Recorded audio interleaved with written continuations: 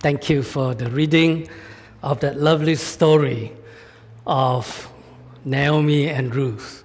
My name is Kang San Tan, and I serve with BMS World Mission, and we would like to thank the church for your many years of partnership, of prayer for the work of BMS. And thank you for allowing me to share God's word with you this morning. We have entitled this morning meditation, Ordinary People and Extraordinary God. The story of Ruth illustrates to us how God works behind the scene through ordinary lives. It is the story, actually, of God affecting the birth of his ideal king during the dark and dismal period of Judges. And whether you are joining us here this morning, bringing your lives together to reflect on this, or whether you are joining us through online, I pray that this is not just about listening to the story of Ruth, but reflecting on how God called each of us, first to be his children, to belong to this church, but also what is God's plan and purposes among the nations. There's a lot of debate in terms of understanding the story of Ruth. In fact, one writer says, it is about God working behind the scene.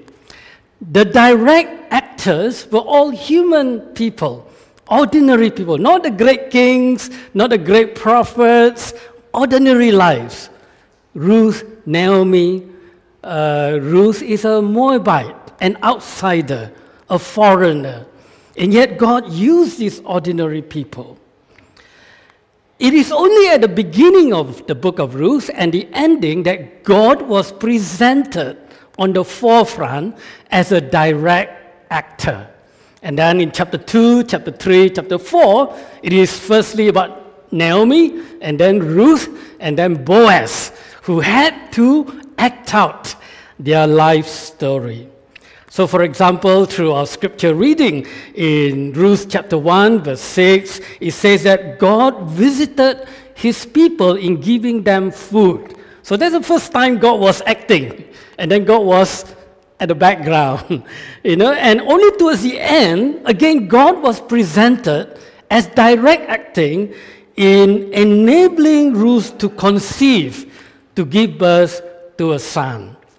So, of course, if you read through the story of Ruth, it is a very rich story woven together.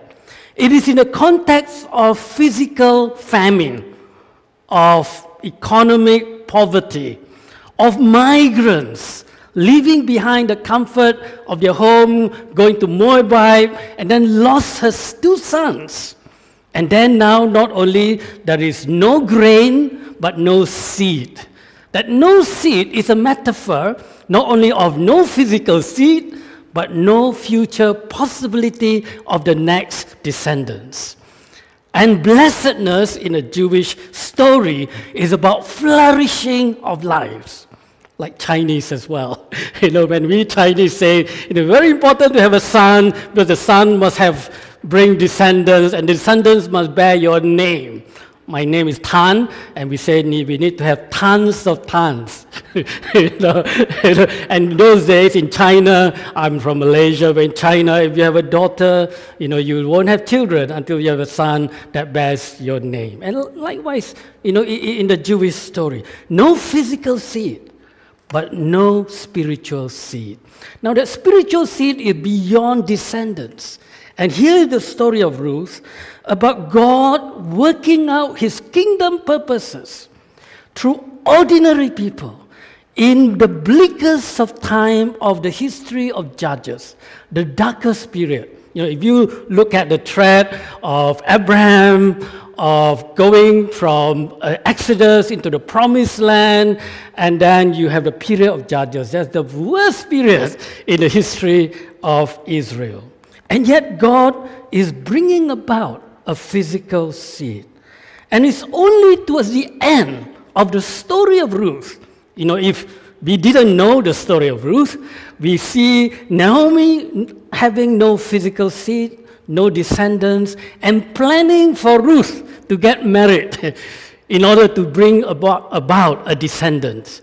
But really, far beyond the human planning and the human chances, we find that it is mentioned towards the end about King David in Ruth chapter 4, verse 22, that people say the full interpretive framework are suddenly and fully provided for us.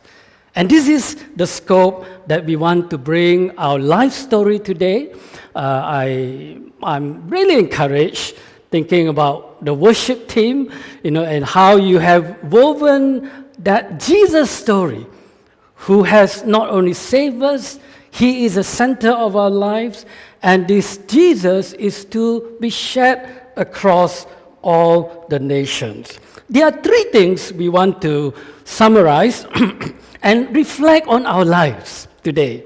Firstly, when we look into the book of Ruth, God affected His will through apparent chances of life. And I would like to highlight for you in Ruth chapter 2, verse 3, where it says that in the Hebrew or literal translation, it says that Ruth happened by chance to come to Boaz's field. And the same word is repeated and says that Boaz, by chance, happened to come from a family of Abimelech. So there's this emphasis in that Ruth chapter 2, verse 3, that the Bible does speak about chances in life. And one commentator, R. Halls, commenting on this verse, says that the labeling of Ruth, meeting Boaz by chance, is nothing more than the author's way of saying no human intent was involved for Ruth and Boaz. Now you may say, God arranged our marriage together, but here the writer says, to human eyes, it was an accident, but not for God. This morning we happened to be introduced to a couple who work with OMF, where my wife and I used to work with the Overseas Missionary Fellowship, and it reminded me of visiting this hospital in South Thailand. And we were on the short-term mission trip. Katie, this is not a prediction or prophecy. We were on short-term mission trip, and myself and my wife were visiting this hospital, and she's from Singapore, I'm from Malaysia, and it's thunder and lightning, heavy rain, and one small umbrella that we have to share. In human story, how you met your spouse, or how you ended into a university, or you end up in a career, or how God brought you into this church. Or even more amazingly, when I see and celebrate the diversities of this church. Many of us, maybe our parents came from another nation, or we ourselves were the first generation. And I think in this context, we need to pause and reflect on the story of Ruth and say, ordinary people. We are ordinary people. Some of us come from difficult environments.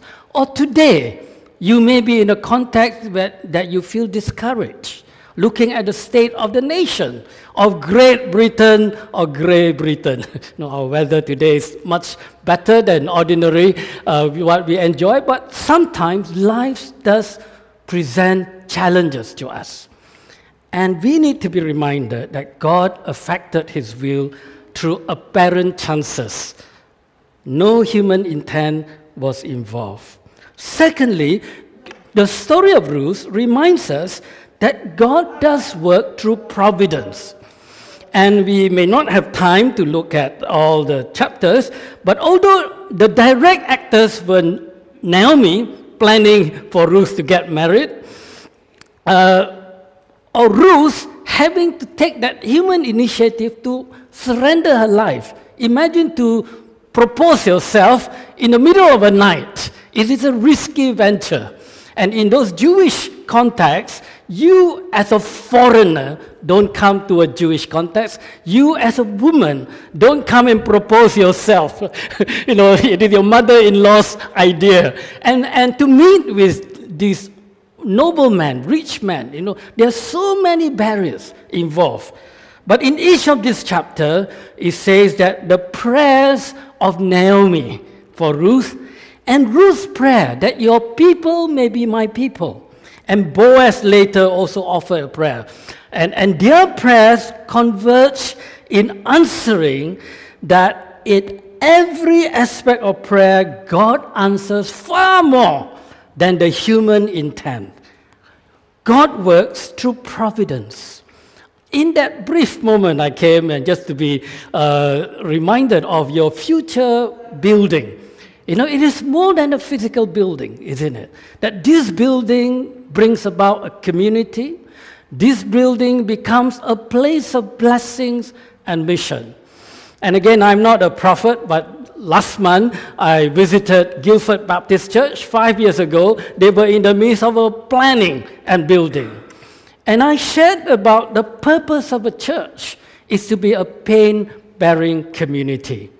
And last month I went to the cafe and it was buzzing. The community could come together, and this Malaysian girl running a Malaysian restaurant, and she reminded me, saying, 5 years ago, you came to our church in the midst of this new building, and you said that the role of a church is to be a pain-bearing community. That the church is the only organization that exists for the benefit of its non-members. All other human society, come join us, these are your benefit, but we exist for the benefit of the nation, for the non-members. BMS today works now by God's grace. We have existed. This year we will celebrate our 230 years of existence. And during all those years, part of our reason for existence is to use the resources of the British Baptists for the benefit of the least evangelized. We work in countries with less than 5% Christians. Secondly, the most marginalized. That means every 5 years, we look at the United Nations Global Poverty Development Index, and we work in 10 out of the 20 poorest nations in the world. So today, for example, we work in Afghanistan, we work in North Korea, Bangladesh, Nepal, we work in Chad, in South Sudan, in Guinea, Mozambique, all the way from sub-Saharan Africa to North Africa in Tunisia. So we work not only in the least evangelized, most marginalized, but also among the third area, what we call people on the move, among migrants. And the story of Ruth, again, reminds us, God's plan and purposes is not just to bless us. He has a mission for us. He has a gift, whether through the music, through the youth, or whatever your gifts that God has given you. It is really out of God's providence for the blessing of others. Lastly, God not only works through apparent chances in life, not only He works through providence, the answers that are fully been accomplished through God's providence, but also through human planning and His sovereignty. The book of Ruth, as we said, is about human actors. God was behind the scene. Ordinary lives. I mean, we need to say we make good choices. We have talents, we have gifts, we have careers, whether we are at the prime of our career, or whether we are just beginning, or whether even we are retiring. There's no retirement in God's kingdom. There are tremendous opportunities. The freedom that you have to use your gifts. Just last week, I was talking to a lawyer who heads the HSBC Global Legal Department, and he says, I'm just excited. Now I'm retiring. I'm no longer working full-time for HSBC, but I want to use my gifts for God. And that is the kind of things that requires human planning. Naomi's entire scheme to get Boaz to marry Ruth. And the whole focal point of this narrative is the suspense. You know, this audacious mother-in-law scheme and Ruth's risky proposal, and then Boaz, even when he accepted this obligation to marry Ruth, realized that there's another relative, Abimelech, who has the first choice. So this writer, commentator Halls again says, you know, in life, we need to know that there's no suggestion of fatalism. Total control exercised by God did not limit the freedom of the characters involved. They do as they wish, and their motives reflect the same full shade of gray that has always characterized reality. No, we are not pure people. You know, when I first came to church, it was to interested in a girl. You know, I came to church as a young boy, converted in a small Baptist church in Malaysia, and the church went through a charismatic renewal, and I grew in that context. And by God's grace, that there is no fatalism. We all have impure motives, and yet it says that each of these biblical characters operated fully with their free choices, and yet all under the sovereignty of God. So Britain today faces tremendous challenges. And we as a church community, when we reflect on the story of Ruth, we can say that what is God's purposes for you and I? You and I need to make those radical choices, sometimes risky choices. It will cost us something. For example, the end of the story is a contrast between Orpah and Ruth. Orpah's kiss goodbye to her mother-in-law, and Orpah eclipsed from salvation's story. We don't hear about Orpah ever again. You know, our choices in life does have long-term consequences. Ruth, in contrast, clung to her mother-in-law. Your people will be my people. Your God will be my God. And here is an outsider. Here is a Moabite. Here is a woman who's normally not in the scheme of political life or the center of power. And yet God accomplished that through Ruth, out of no grain seed, no physical seed. Not only did Ruth give birth to a son, but this son became, Ruth eventually finds herself in salvation history as the grandmother of King David. Who could guess? The grandmother of King David. And then when we read into Matthew, the story of the New Testament, from whose descendants comes the Lord Jesus himself. I hope you and I would pause and not feel discouraged. But sometimes when I travel throughout the UK and European churches, there is a danger for us to say that the kingdom of God has declined in Europe. But it is not so.